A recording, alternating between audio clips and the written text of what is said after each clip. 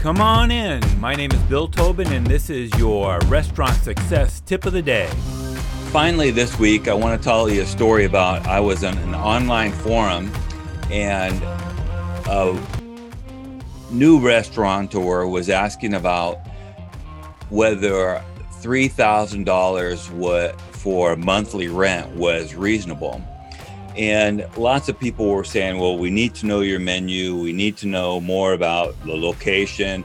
We need to know more about what your concept is and what you are doing in your restaurant.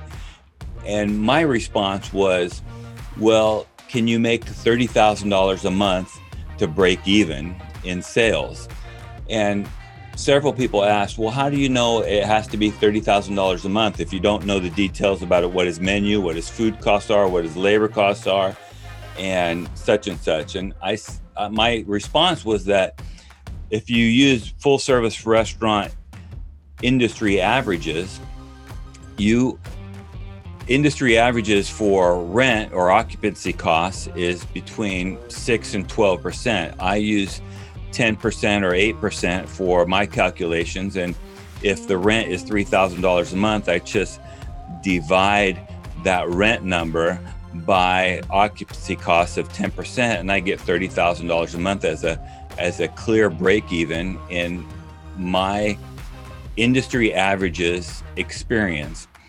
And the industry averages are a great tool to use when evaluating how your restaurant is doing. We know that your food costs and your labor costs together, known as your prime costs, should be in the range of less than 65. Hopefully it's less than 60, and even better if it's less than 55%. And we know this through years of data and successful restaurateurs. We also know that years of data and successful restaurateurs shows that the industry average is 5 cents profit for every dollar of sales. Now that means that there are some restaurants who are making 20 cents profit for every dollar in sales, and there are restaurants that are losing 15 cents or 10 cents for every dollar of selling. So there's people that we're talking about averages, and some are doing better and some are doing worse. And on all your percentages, whether it's food costs or labor costs, you shave a percentage or two on labor costs, you might be able to have a higher food cost because you're averaging things out. But if you're shaving percentages on all your different costs and you have great sales, then maybe you're throwing a lot of money or a higher percentage down to the bottom line. But industry averages are really good as a way to evaluate what your numbers are or where you might be able to find savings in different areas. If your paper costs, as an example, are 15%, then there's probably something really wrong with either your sales number or the amount of money you're spending on paper for your restaurant. And paper, I mean package, like takeout, napkins, all the different things that we use that are paper in our restaurant.